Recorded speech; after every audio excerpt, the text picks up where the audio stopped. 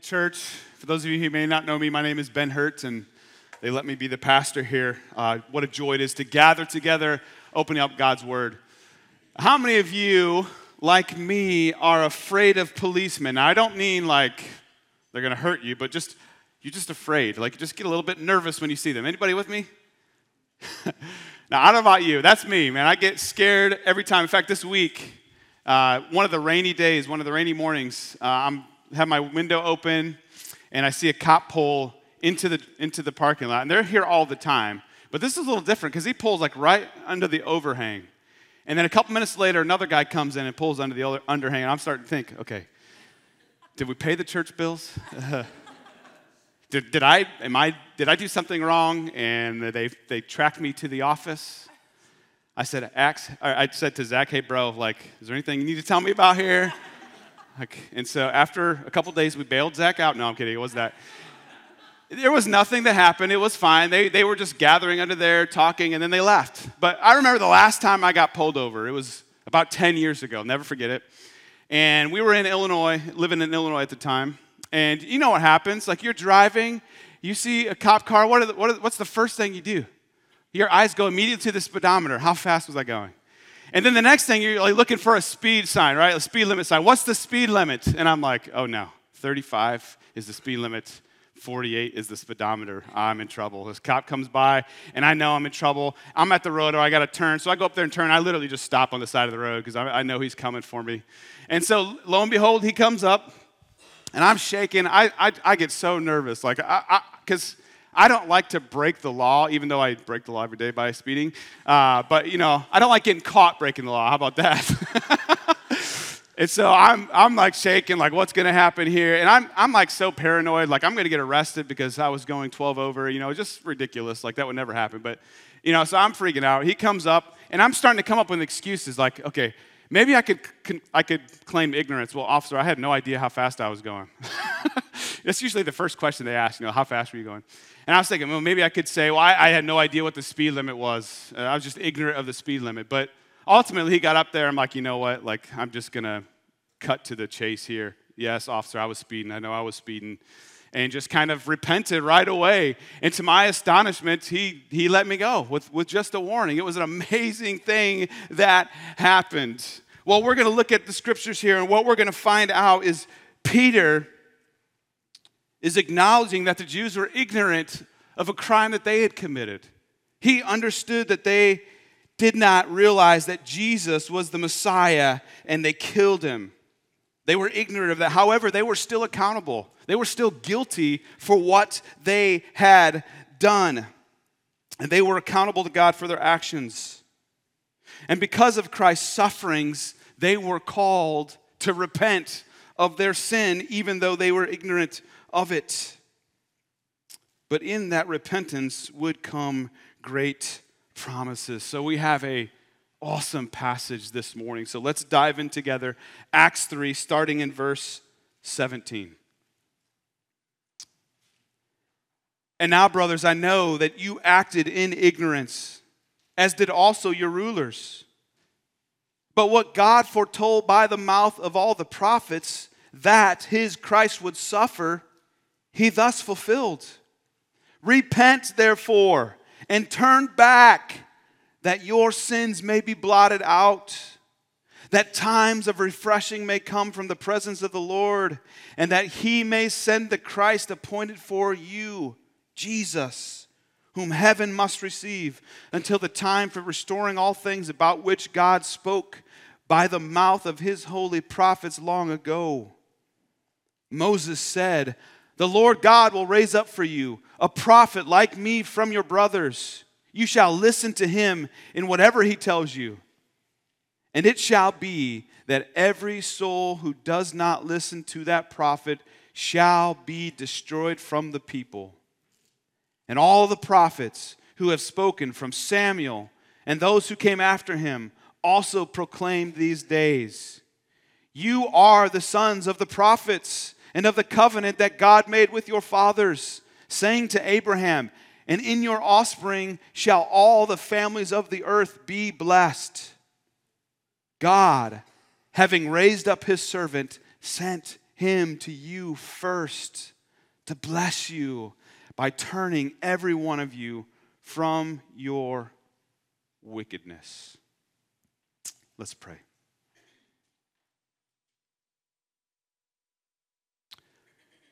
Father, we look at the Jews here who Peter is proclaiming as guilty. And sometimes we can get tripped up thinking, I never would have done that. I wouldn't have done what they did to that man. But yet, Lord, it was the will of the Father to crush the Son because of our sin. Because of the sins that we would commit, even though this happened years and years, thousands of, 2,000 years ago, Lord. We are still guilty. Our sin placed Jesus on the cross. And we are called to repent. And Lord, I pray that you would open up our eyes to see your word. Lord, that you would stir in our hearts, Lord, if there are areas of unrepentant sin, Lord, would you move us? Would you help us to see that? If there are people here who have claimed Jesus their whole life, but there's no fruit and there's really been no repentance, would you open up their eyes? Would you grant them repentance? Lord, for those who are searching and know they're separated from you, God, would you move in such a way where they would see the ugliness of sin and see the beauty of Christ, and they would repent and follow you. God, would you move now through this message, through your word. It's in Jesus' holy name we pray. Amen. So when it comes to all of humanity, we all have the same major problem.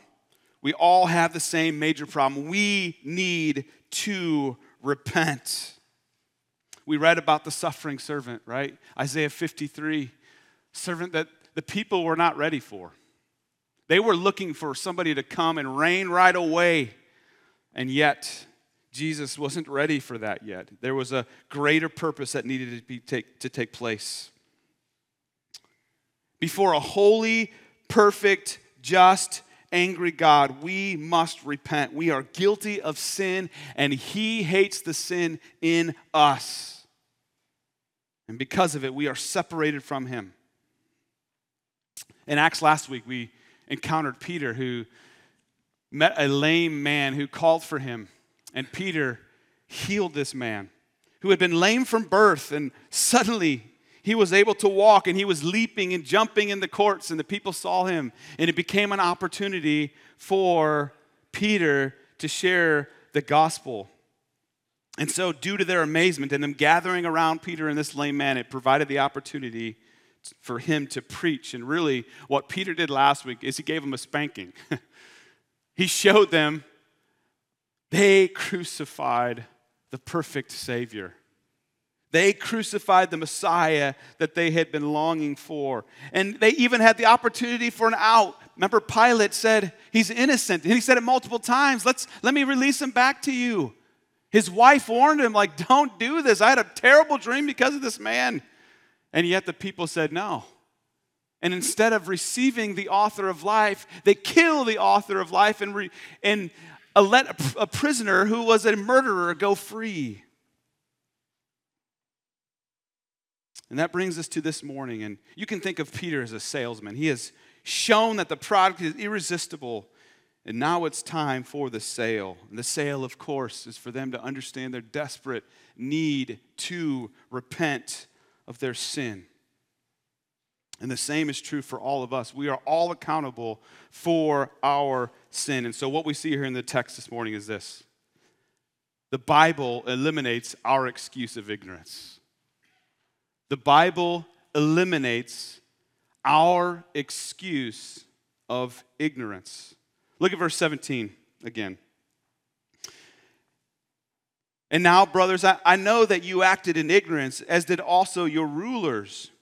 But what God foretold by the mouth of all the prophets, that as Christ would suffer, he thus fulfilled. What's he saying here? He's acknowledging that the Jews didn't understand what they were doing. They clearly didn't realize that Jesus was the Son of God, that Jesus was the Messiah. Jesus was the one they'd been waiting for. They didn't know who it was, and so that's why they crucified him. They did it out of ignorance. They had no vision that the Messiah, the one who was worthy of all praise, how could he die by the way of a cursed man being hung on a tree. Their Savior, at least in their minds, was one that would reign in power from the get-go, not be crucified. They missed Jesus. So does this mean that they would be able to get away with it? Like, well, you were ignorant of it. You know, like we look at a little kid and a little kid does something and sometimes we're like, well, he's just young and he doesn't understand it. Like, is that what Peter's trying to set him up? Like, oh, it's okay, guys. You killed Jesus. It's okay. You didn't realize who he was. It's all good. Is that what's going on here? Was Peter about to give them an out? Well, very quickly we realize that's not the case at all. There's no excuse that they're going to have that they can hold on. What's the first word in verse 18? But. You were ignorant, but what God foretold by the mouth of all the prophets, that as Christ would suffer, he thus fulfilled. You know, as we have read earlier in the book of Acts about Peter, is he's going to go back to the prophets of even the people. The writings that they should have known, that they would have read, even they spoke of what would happen to Jesus. He's going back to the Word saying, guys, you may be ignorant and not knowing, but it's because you didn't know the Scriptures. You didn't go back to the Word. You didn't go back to the Word that God gave you. Your very own prophets spoke of these things. Ignorance is not going to fly here. Look at verse, if you look at all this text, you probably notice the word prophet is spoken many times. In fact, we see it 6 times here in this book. And look at verse 21. Whom heaven must receive until the time for restoring all things, about which God spoke by the mouth of his holy prophets long ago.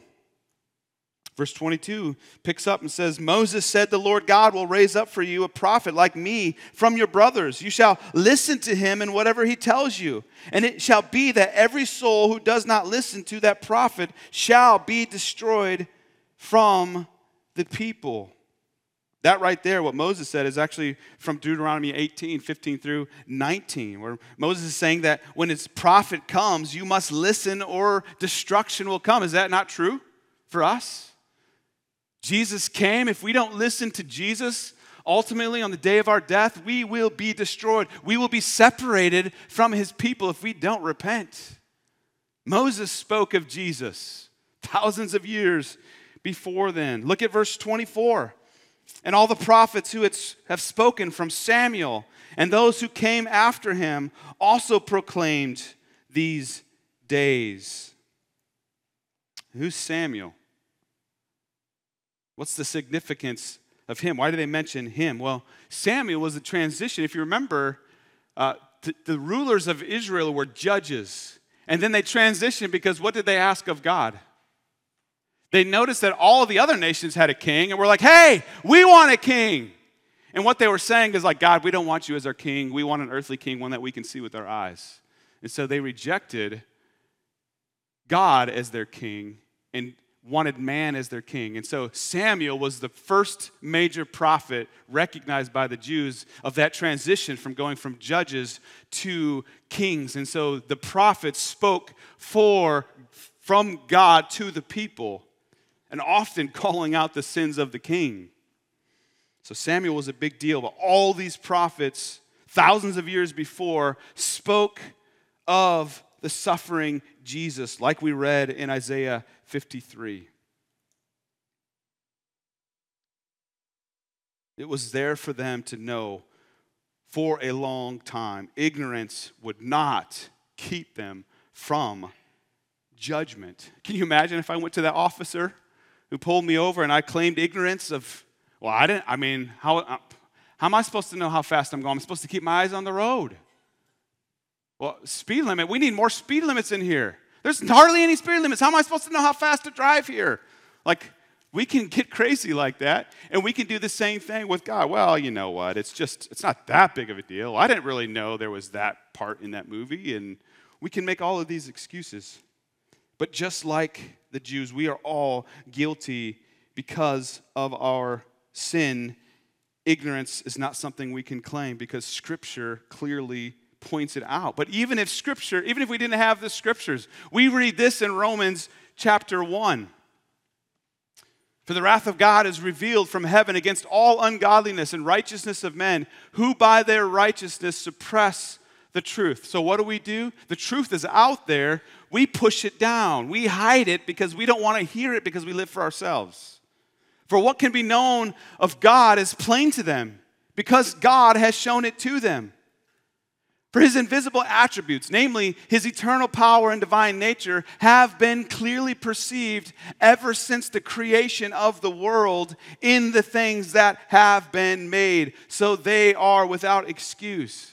Have you heard the craziness in the world and how they try to justify things? I remember watching part of this documentary where they tried to explain how the parting of the Red Sea could be a natural thing. Now, no kidding. They're like, well, yeah, this could happen and this could happen, and they could actually part on the Red Sea. Okay, so how then, when the seas come back together, how could that drown the Egyptians if that was the case? And how could they walk across on dry ground if that could naturally take place? And why would they be panicking if they could then see dry ground, enough time for the ground to dry out to be able to cross over? And yet, we suppress the truth. Don't you look at so many things? I find it very impossible to look out and see creation and somehow, how could you not think there's a creator? Amen? When you look at the complexity of the human body, how can you not say there is a God? We are without excuse. It goes on to say this. For although they knew God, they did not honor him as God or give thanks to him, but they became futile in their thinking, and their foolish hearts were darkened. Claiming to be wise, they became fools and exchanged the glory of the immortal God for images resembling mortal man and birds and animals and creeping things. We are without excuse. We can't claim ignorance. The scriptures are clear, too, for us to see, to get into. And the beauty of the scriptures is you can read the same book year after year after year, and year after year after year, you are continually amazed at what you see. And we learn more about who he is. Ignorance will not be an excuse. We are born enemies of God. We are darkened by our futile minds. And God's word clearly shows this is so, and we can even see it by observing creation. And ultimately, it leads us to this. Because Jesus suffered, we are called to repent. Because Jesus suffered, we are called to repent. We can't claim ignorance. We can't just get a pass on it. And Jesus suffered, and so therefore we are called to repent. Verse 19. Repent, therefore, and turn back. So, church, when we see it, therefore, what do? We see what it's there for, right? It's going back to something that has been previously said. And what was previously said is the fact that God foretold that something would happen, and that was fulfilled in Christ. He fulfilled that Jesus would suffer, it says in verse 18.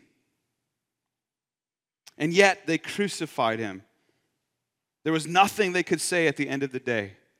And when you are guilty of something, what is the only appropriate response? Repent! Repent! Now, we've talked about this before. What exactly does it mean to repent? It means you're walking one direction, you're living one way. Repenting means you are turning and doing a 180, and you are walking a different direction. I like how John MacArthur defines it. He says repentance is this: a change of mind that leads to a change in behavior. A change of mind that leads into a change of behavior. See, repentance is not saying I'm sorry. My kids say I'm sorry all day long, and then 5 minutes later they're doing the same thing over and over again. Repentance is not saying I screwed up. Repentance is acknowledging the fact that I need to change my mind. This is wrong. This is against this is against a perfect Savior, this sin. See, often our understanding of repentance is we feel sorry for the consequences we have to face because of our sin, right?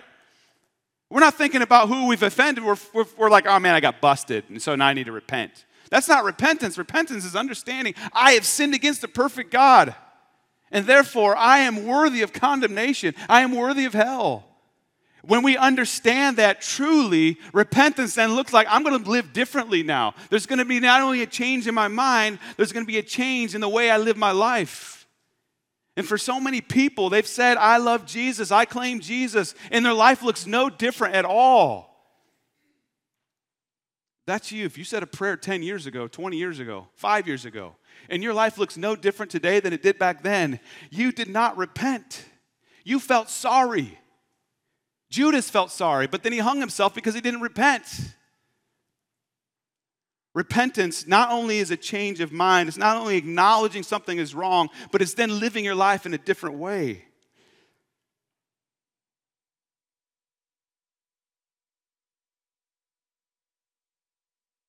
When John the Baptist prepared the way for Jesus, what was his message? Repent. And how do we come to Christ? It starts with repentance.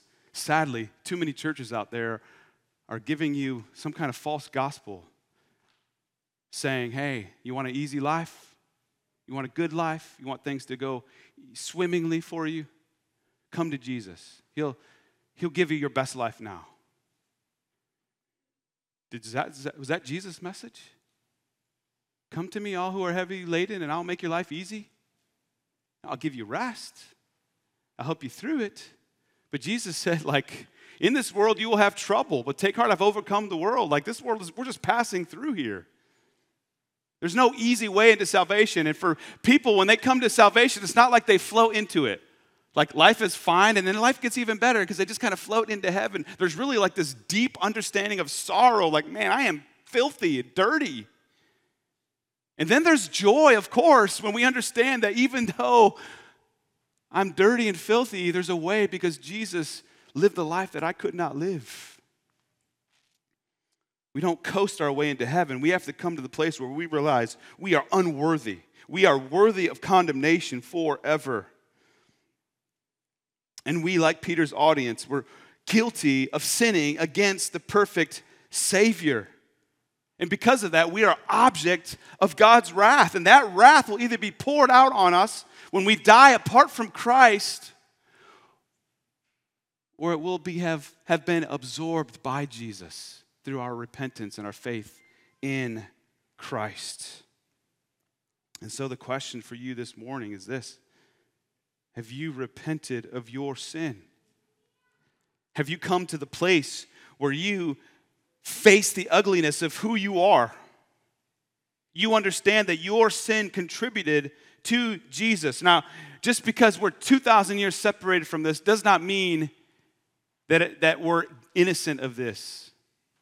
Often we think of Adam and Eve. I remember thinking as a kid, I'd have never done that. I would have stayed with God. We would have all done the same thing because of the evilness in our own heart. Jesus was slain before the foundation of the world because God knew when he would bring people into creation that they would sin against him. And he had this plan from the get-go. We are all equally guilty. Have you repented? Do you understand how evil your heart is? And maybe you're one of those, like I mentioned earlier, who said a prayer, but there's been no change. Let me just tell you, you didn't repent. If your life does not look more and more like Jesus, something's not right. I don't say that to judge. That's another thing that so many Christians say is we shouldn't judge one another. I'm all throughout Scripture, we're called to confront one another. It's confronting one another, not a judgment that we make based on what we see. It's not like we're witch hunts and looking for sin in everybody and looking to destroy everybody. But certainly when we walk hand in hand with brothers and sisters of Christ and we see them slipping away, man, when I get offline, I want my brothers and sisters to come to me and say, Ben, something's not right. If you do not look more and more like Jesus today than you did 10 years ago, you haven't repented. None of us can claim ignorance when it comes to who Jesus is. And because Jesus suffered due to our sin, we are called to repent. But praise God, Peter gives us some very encouraging words here in light of our repentance. And we see this in verse 19, second part. With repentance comes great promises. With repentance comes great promises. Look at verse 19 again. Repent, therefore, and turn back that your sins may be blotted out, that times of refreshing may come from the presence of the Lord, and that he may send the Christ appointed for you. And so we see these promises of repenting. First of all, in verse 19, our sins may be blotted out. Isn't that amazing? I mean, one of the first things I put in my office was a big whiteboard. I love whiteboards. I love thinking on there. I love putting thoughts and realize that's not a good thought. And what can you do? Put a little spray, wipe it off. It's gone. You don't even remember it anymore. Christ comes through our repentance, and he wipes out our sin. He takes it upon himself, places it on Jesus. He blots our sin out. What an amazing gift that is. The guilty are declared innocent, and the innocent one is declared guilty. Can you imagine the Jews? Those who were especially, I'm sure there were some there who were right there in the front row cheering the crucifixion of Jesus on. And they've heard Peter's story. They saw this lame man come to life. They had watched that lame man, knew for sure that this was no trick that anybody could do. And he came to life, and then he realized it was done through the power of Jesus, the one whom he just participated in crucifying. Could you imagine the weight? He's heard Peter call him out, the prophets that he said he listened to, loved, and read. And he had missed Jesus the whole time. And here he stands guilty of killing the perfect Savior. Oh, the weight he must have felt. But then Peter says, repent, and I'll blot those sins out. Isn't that amazing? None of us have probably murdered anybody, not that I know of.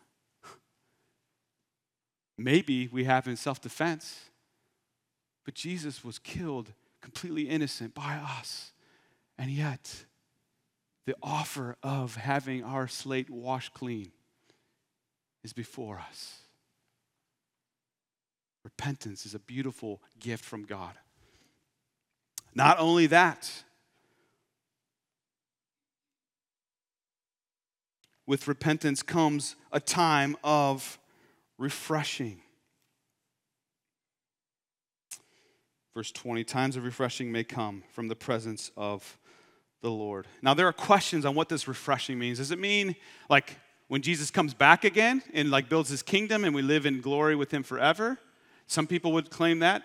And there's also this sense of like we have times of refreshment now, don't we? Don't we walk through this life and going through some tough times, going through life, and yet here comes these waves of refreshment that come upon us.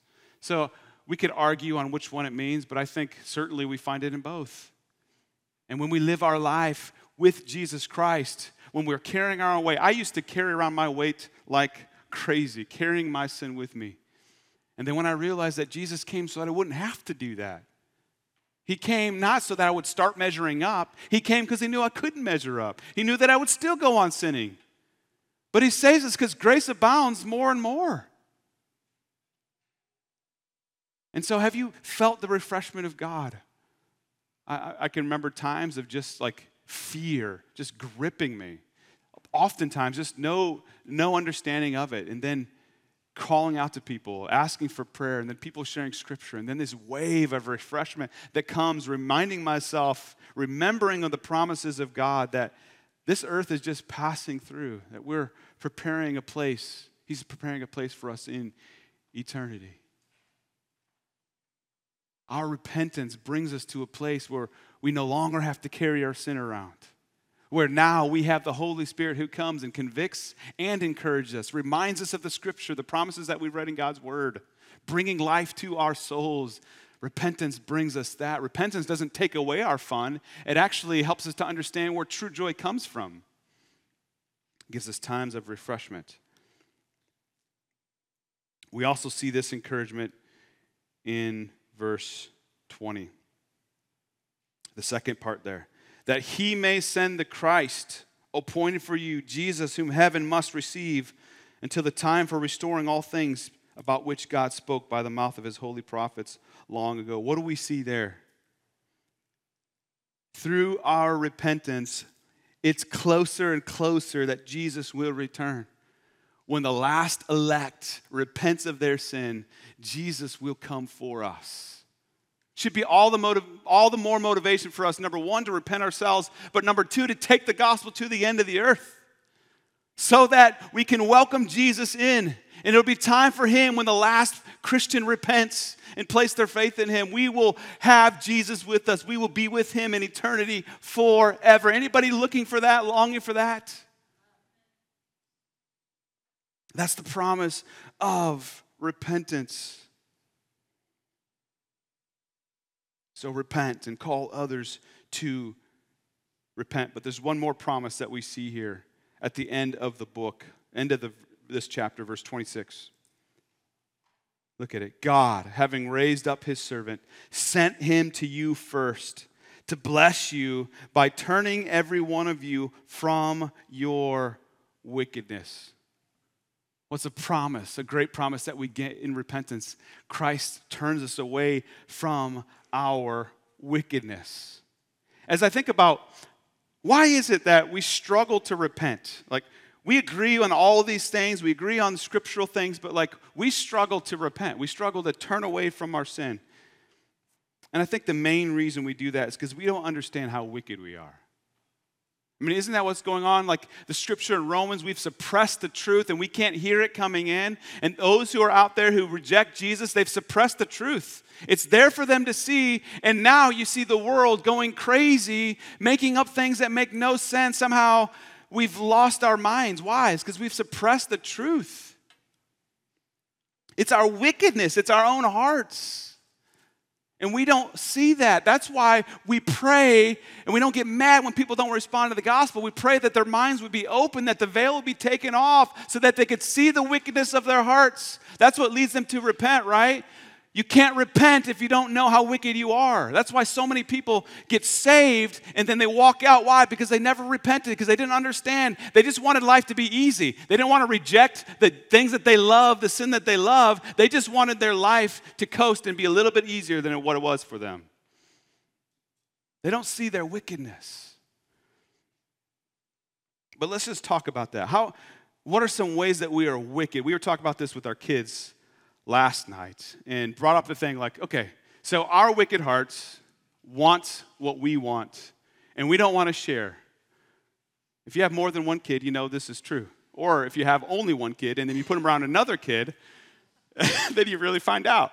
And the same is true for us adults, right? Like, let's not think this is only a kid's thing, but we talk to the kids like, so how does life go for you when you receive a new toy and you just treat it as if it's yours and nobody else can have it, but then somebody comes and starts playing with your toy? How do you feel? How do you feel? You feel angry, right? Aggressive. Like you see the claws come out and the fangs, almost literally sometimes. Biting happens, in the nursery. Hopefully that's not happening right now. That's the wickedness in us. It leads us. Now think about this way. When Christ comes and saves us and takes us away from that selfishness, and we look at that toy and we treat it as if this is a gift from God, this is something for all to enjoy. Yes, it might be mine, but you know what? I don't care. Let's share it for everybody else. Then someone comes and plays with it. How do you feel? Feel great. Everybody gets to participate in that. We don't understand that. We don't see our own selfishness. That's why so many people reject Christ, because they don't see their wickedness. It is a gift of God when we are led to repentance. The reason why people don't truly come to Christ is because they don't truly see how wicked they are. And it is a blessing, it says here. It is a blessing when we understand our own wicked hearts.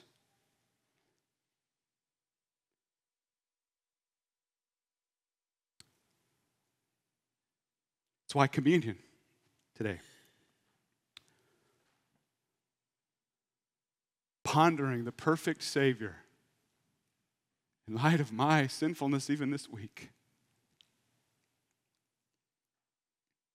How could he possibly forgive me? That's what brings joy to your worship. Understanding your sinfulness and then realizing that sinfulness was paid for on the cross. Unless sin be bitter, Christ will not be sweet. So if you are here today, you've never repented, the kindest thing I can think to tell you is that you have sinned against the holy God. And the wrath of God will be poured out on you unless you repent. But there's a way for you. Jesus, who is perfect in every way, is the creator from the get-go, has always been here, will always be here. He came to earth, born of a Virgin Mary, suffered as we suffer, tempted in every way yet without sin, came not to be served but to serve and to give his life as a ransom. He did that for you. He was declared guilty so that you might be declared innocent. Brothers and sisters, that's you this morning. Repent. Christians who have repented, my encouragement for you is once again be reminded of your great salvation. You're just as sinful today as you were back then, but God loves you just as much as he did back then as he does now.